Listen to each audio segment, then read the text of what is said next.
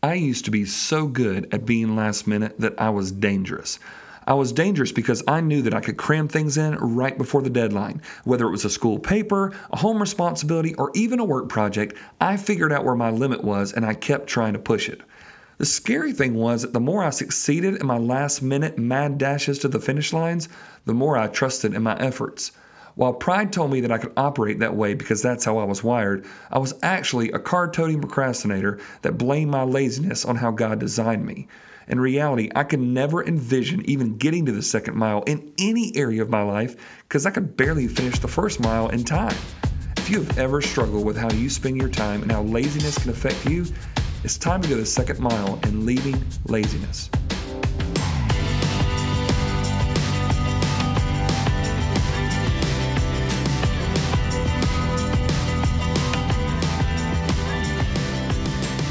Hi, my name is Travis Agnew. Thank you so much for joining me on what is the 6th episode of the Second Mile podcast. We started this a few weeks ago with the intention of following Jesus' words when he looked at some folks that were following him and he said, look, if somebody asks you to go 1 mile, I want you to go the second mile as well. Don't do just the bare minimum, like go in and go all out, right? And so we started this process of this podcast being a place where we can really dig in and say, what would be the second mile in some of these areas? And so today we're going to look at the area of sort of how we address laziness and time management. Last month, we talked about some spiritual disciplines and spiritual habits that are so important for your spiritual formation.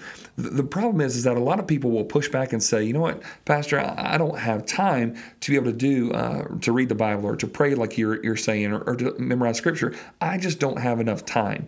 Well, really, while that's a good and valid excuse for a lot of people, we all have the same amount of time, but just some of us are stewarding that time better than others. And so for me, as I mentioned, this is such an important thing because for so much of my life, I knew what it was like to be able to wait the last minute and turn in that paper literally hot off the presses, still warm in the hand when I handed it over to the professor. I lived and operated like that. And yet something happened inside of me where I started seeing that this is a significant thing. Now, if you've been listening to the last few episodes of this podcast, you may be thinking, well, all right, look, the first few episodes are all spiritual in nature, and now we're going all like time management. This kind of sounds leadership and sounds like some kind of like business kind of deal. Like, is this really important? Let me just tell you something. Psalm 90 verse 12 says, teach us, Lord, to number our days and so that we may gain a heart of wisdom. So that means this, is that there are points in your life where you have to wake up and say, I'm not going to live forever.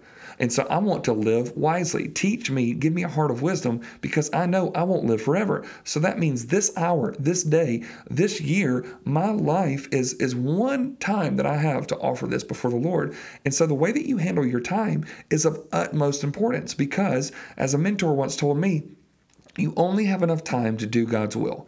And so anything that pulls you off of that, anything that distracts you from that, that fills the hours of your life, what happens is that you are now reducing the time that you have to do the things that God has called you to do. So managing the time, or what Ephesians 5 tells us to redeem the time, is of utmost importance for your own spiritual development and for your kingdom work. And so it's so important for you. And I want to dig in the next few episodes for us to really see how do you redeem the time? How do you fight against laziness and procrastination and really start working towards a productive lifestyle using the time that God has given you wisely? I can remember the moment where this was literally set down in my heart and there was a change for me. Being used to being that procrastinator for most of my life, that worked so well for me up until the point of my second semester in seminary. I can't forget it. So I had one semester underneath my belt. I was working in a church and I was getting ready to get married. And I thought, you know what? I did 9 hours last semester in seminary and that worked good. Let me just add a few extra. And because I want to get as much out as I can before I get married, let's see how this works. So I added and got up to 15 hours for my second semester. And one of those was an online Greek course. It was kind of later on in the sort of the Greek system, but I decided I'm going to do this online. I had taken a test, and it said what I could take to finish up my Greek requirements. And so I thought, hey, I got this down. There'll be no problem. I'll do this online because it was sold to me by a friend. Hey, man, you can do this on your own pace, your own timetable. So when you get around to it. Just have it all in by the end of the semester. So I signed up, ready to go, and I would just knock out that Greek when the time came. The problem is that the time just doesn't come, right? You've got to have a place where you say, I'm going to make time for it. I'm going to clear the calendar. And something happened a few weeks in about seminary. I just forgot about the Greek class. I mean, I just forgot about it altogether until one day I thought, oh yeah, let me pull out the syllabus there and see all the assignments and see when I need to start turning some of this stuff in. And when I pulled it out, it was only a couple minutes into the syllabus that I realized I'm in trouble because I have missed about 15 different assignments that were due, and they had a timestamp on it, and I am in major trouble. And so I remember calling my Greek professor and saying, sir, you don't know me, and it's going to sound like I'm a slacker. I promise you that I'm not. He goes, well, just tell me what's going on. And I said, here's my name. And he says, well, son, you haven't turned anything in yet. What's going on? And I said, well, let me explain. And I started explaining different things, and he's trying to listen into my story. And he finally just sort of cuts me off, and he says, are you taking any other seminary courses? And I said, yeah, I'm taking 15 this semester. And he said, well, that's a lot. And I said, I know. And he goes, well, are you working? And I said, I am. I have a ministry job. He goes, part-time, right? I said, no, full-time. And he goes, that's a lot of stuff on you. He said, is anything else going on? I said, well, I'm getting ready to get married in a few months. And he said, son, what are you doing to yourself? And he was that day as pastorally and as lovingly and fatherly as he could. He just kind of took me to the woodshed a little bit and said, look, don't ever do this to yourself again. There's something off with you, and you've got to figure out how to manage your time better. You're pushing yourself too much, and obviously you're not ready to handle these things. And so graciously, because of the test that I had taken when I first started the class, he let me take out of that class with a grade of withdrawal passing. But he said, as long as you promise me this, when you take it again, you will never ever do this to yourself ever again. And I said, I won't. He goes, figure out why this happened and don't do it again. And I said, yes, sir. So when I hang up the phone and I can finally catch my breath and stop sweating for a second, I had to start saying, okay, what is the problem here? What was I doing wrong? How can I make adjustments? And it was a life-changing next few months for me as I kind of just realized some things. And so what I want to do in just a few minutes here is two things I want to show you. First off is this: you've got to stop making excuses. And number two, start making solutions. If you want to use your time wisely, not procrastinate, not be lazy, you got to stop making excuses. And so when I mean stop making excuses, obviously you think of a lot of different ones, but let me explain what this means. Number one, if you were going to fight procrastination, you were going to have to address the procrastinator. Okay, so like we can all talk about how procrastination is a bad thing and you shouldn't do it and whatnot, but a lot of times when people who struggle with procrastination, waiting to the last minute, we blame everything else. There was all of my professors had lined up everything at the same time. I've been really busy. I've been really stressed out. So-and-so had this thing that they needed me to, and you're wanting to blame every other person but yourself. And so I realized that I couldn't blame the fact that I didn't get my stuff in on time because I was getting married, or because my other professors had a lot of work, or because my job was starting to pick up. I couldn't say any of that. I had to realize if I'm going to fight procrastination, I can't keep pointing fingers at everybody else, like Adam in the garden, like just saying what's her fault or your fault or whatever. I had to take responsibility. So I had to address the procrastinators. Proverbs chapter 6, verse 6 or 11 says it this way: go to the ant, O sluggard, consider her ways and be wise. Without having any chief, officer, or ruler, she prepares her bread in summer and gathers her food in harvest. How long will you lie there, O sluggard? When will you arise from your sleep? A little slumber, a little folding of the hands to rest, and poverty will come upon you like a robber, and want like an armed man. I mean, listen to that. He's saying, if you want to learn how to be wise, man, what you need to do, you need to look at the ant. Well, you would think, oh, they're beneath us and they're not as advanced as us. And yet, the next time you have an opportunity to watch a colony of ants do their job, you might realize why the writer of this would say you need to go watch the ant and how they work. You know why? Singularly focused. They get up and they go this direction. They have one task until that task is done, and nothing takes them off course. And they keep working and they keep working. Why? Because they're preparing at this time so they can gather later. They're investing at this time so they can reap later. And he goes, look, how long are you going to lie there, sluggard? You're going to rise from your sleep. A little sleep, a little more slumber. You're just resting, and what's going to happen is poverty is going to come upon you. And so I couldn't point and saying, well, all the other ants around me are messing up, or the job is too hard. I had to get to the place where I said, you know what? I need to look at the procrastinator, because he's the problem here. It's not all the other stuff. It's me. So number 2 is stop disguising laziness by claiming that you aren't the organized type. Now this one hurts because if you've ever done a personality profile test, you've done the Enneagram or anything, there's all kinds of stuff like this that you take this test and what happens is you look at it and you go, and then you read the responses and you think, oh my goodness, this is just like, this just nailed me, right? And I'm this and this is why these people upset me and this is why I struggle with these tasks. That's right. I'm not wired this way. So therefore, in my job, when my boss is telling me I need to do these things, I can say, it's not my fault. I'm just not wired this way. I'm not organized, right? And the problem is that sometimes we disguise laziness by saying we're not organized. And what that really means is we're just not working hard. There's no excuse for it. God did not make anybody to be the point where they cannot be productive with their life. If He's called us to glorify Him with our hours and our days and our lives and our efforts and our works, then He wouldn't cause anybody to be disabled to the point of being organized enough to do what He's called you to do. Even though some people are more organized naturally than others, you can't disguise laziness by just claiming you're not organized. Proverbs 13:4 says it this way: lazy people want much, but get little. But those who work hard will prosper. And here's the thing. Lazy people are sitting there just saying, I'm wanting all this stuff to happen. I'm wanting that opportunity. I'm wanting that benefit. I'm wanting that success. But they're not willing to put in the work and do it hard. And we can blame it and say, well, it's because I'm not like this. And therefore, I need to have somebody on my staff who does that. Or maybe somebody can help me this. Or my parents should do this. My spouse should do this. The government should do this. Whatever. We're all wanting a handout. Why? Because we're not wired this way. And the problem is that we're just lazy sometimes. So you can't disguise laziness by just saying you're not organized and that you just get a free pass for being unproductive with your life. But there's a third thing that's also important about stop making excuses, and it's this. Don't blame God for your laziness, okay?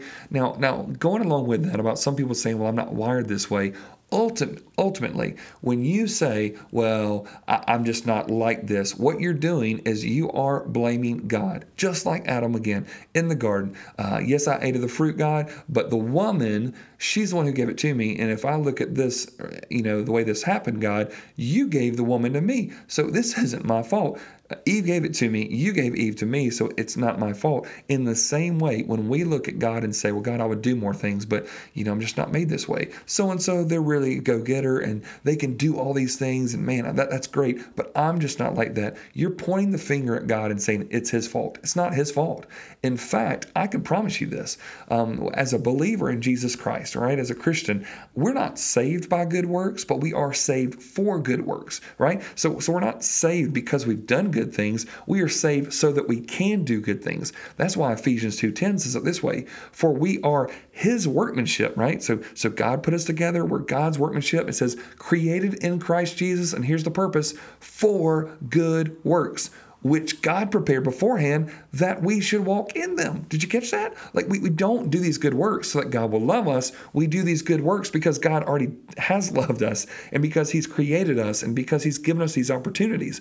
And so when God crafts us together, He has crafted us for one purpose, and that is for good works. He wants you to do good things with your life. He wants you to count your days and to number them wisely and to live and redeem the time. And so you can't blame God that you're not a certain way. God has designed you for good works, for your life to be productive and fruitful and beneficial and glorifying to Him. So don't blame Him for it. And the last excuse that you have to be really careful with is this. You don't need more hours in the day. You need more discipline in your day. So many people will always tell me, if I just have more hours in the day, or I just need one more day a week, and there's all these things that I'm begging and asking God to do, but I just can't get it all done. Well, listen, everybody has the same amount of hours in a day. Now, you might require more sleep than somebody else, but the reality is this: you don't need more hours in the day. You need to be disciplined with the hours that you do have.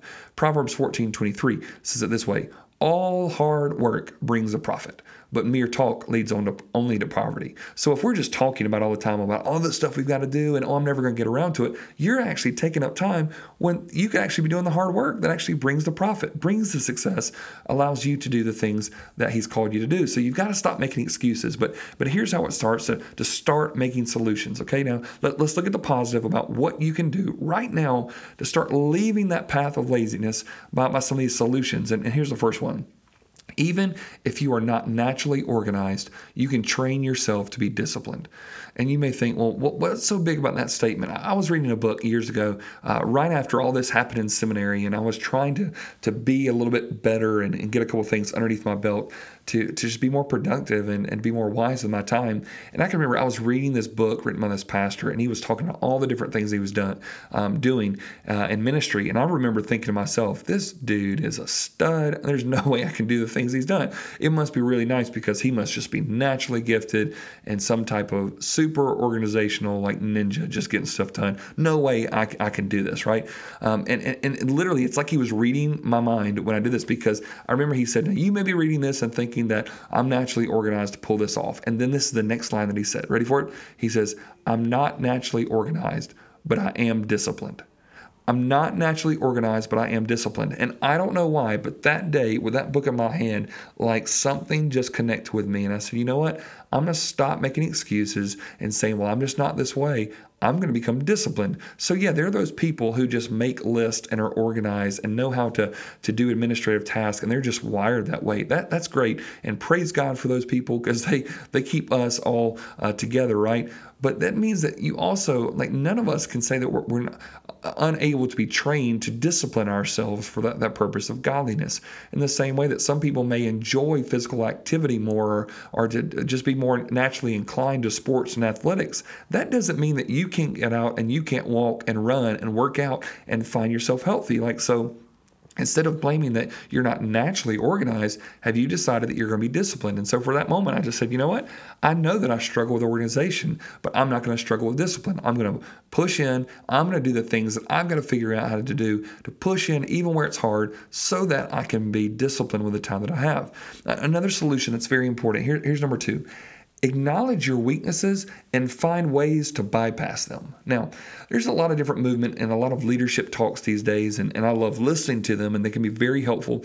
And so sometimes people say you need to work on your weaknesses. Well, a few years ago, there was a big push in some community and some authors and some speakers saying, hey, look, don't try to improve your weaknesses. You just basically need to hire around them, right? Like, you work on what you can do and what only you can do, and don't worry about that. I get that in some sense. Like, I don't need to try to be a carpenter because I'm not skilled in those areas, and I know that God has skilled me in other areas, so I don't need to push that. But when it comes down to, there are certain things that are just weak, like we're not doing our job to the best of our ability, and instead of like just trying to avoid it or trying to hope that maybe somebody else on our staff will do it, we just acknowledge those weaknesses and we find ways to bypass them. Now, you may think, well, how do you do that? You already do that without even knowing it. Simple ways. If you struggle with being on time, what do? You set an alarm. You know your weakness of wanting to sleep in, and so you bypass that by setting an alarm. In the same way, you might have such an inclination to sleep that you know you have to move your alarm to far away so that you just can't hit the snooze button. You got to get out of bed, right? Or a second alarm, and you know these things that you have to do. You acknowledge your weakness and you find ways to bypass them. So in the same way, in that seminary course, that I realized that next time around when I took that Greek course, I knew what my weaknesses were, and so I had to find ways to bypass them, to trick myself into being disciplined when my natural way would just to be procrastinate again. So I got literally put every single thing that needed to be done in my calendar, and I made a huge to-do list of everything in the syllabus and started, doing a week out reminders and 3-day reminders that were just coming to my email and alerting me at all times, and it almost seemed overwhelming, but I just know my weaknesses, and so I have to bypass them. So in the same way, I know this. I have a weekly reminder on my to-do list right now, every week that pops up and says, take out the trash tonight. You know why? Because I'm going to forget it. And so I know my weakness, and so I'm trying to bypass them. And here's another way to start making solutions. That if you really want to start being productive in your life and start leaving this path of laziness, here's number 3. Stop prioritizing your schedule and start scheduling your priorities. So a mentor of mine taught me this in college and says, so many people always love to use the buzzwords. Well, you need to start prioritizing your schedule. And he goes, no, don't do that, because what you're doing then is you're allowing other people to dictate you. You're saying, this is a schedule that's been given to me. Let me prioritize it. He goes, no, because a lot of times the most important things in your life aren't getting in. So if you're struggling finding time alone to continue to nurture just relational intimacy with your spouse, like that time may not come if you've got 3 young kids and you're both working. Like you can't just say, let me prioritize my schedule. You've got to schedule your priorities. So what are your priorities? How do you nurture your relationship with the Lord and your spouse and your kids and whatever else it is? And you've got to put those big things on the calendar first rather than trying to fit them in later. You know why? Because something else is going to take all the time up and you won't have that opportunity. And so stop prioritizing your schedule, start scheduling your priorities. And then number 4, this is it. Be relentlessly zealous with your time to create margin for worthwhile works. Now, this sounds extreme, right? But it's be relentlessly zealous. Like just be zealous. You are totally committed. You're a little obsessive about it to create margin in your schedule, to create margin in your day for worthwhile works, for good works, for something that matters. Because if you're not careful, your day will be filled up with stuff that honestly makes no big difference in your life or anybody else's. Titus 2:14, he talks about Jesus. He says, he gave himself for us to redeem us from all lawlessness and to purify for himself a people for his own possession. Now listen to this, who are zealous for good works. They are totally committed. They want to live their lives to good works, that they are somewhat ambitious about it. They're obsessive about it, totally committed to it. And I'm going, that means that Jesus saved us not by good works, but for good works. And he wants a group of people who are zealous to do them. Well, zealous to do them means you've got to create margin so that you can pull it off. Ephesians 5:16 says it this way, making the best use of the time because the days are evil. These evil days will take you away from the things that God has called you to do. You've got to make the best use of it. That means that there's a worst use of the time that you have to be careful. And Colossians 3:23 says it this way, whatever you do, work heartily, as for the Lord and not for men. You want to look at the time that you have and say, Lord, it's limited. I don't have all the time in the world. So if I spend my entire life just checking social media, binge watching every television show on Netflix, wasting time doing this, wasting time doing that, I need to go to the ant like a sluggard and say, I need to learn, I need to be focused, and I need to stop making excuses for why I am the way that I am and start making solutions to start creating margin in the calendar. This week, I would encourage you, start looking at your calendar, start thinking about how you can create margin to do the good works that God has you on this earth to do. And instead of just sort of getting complacent in your laziness, why don't you start leaving it behind? It's time to go the second mile in your time management and productivity for the kingdom of God. I pray that you would start looking at how you use your time for the glory of God. I hope to see you on the second mile.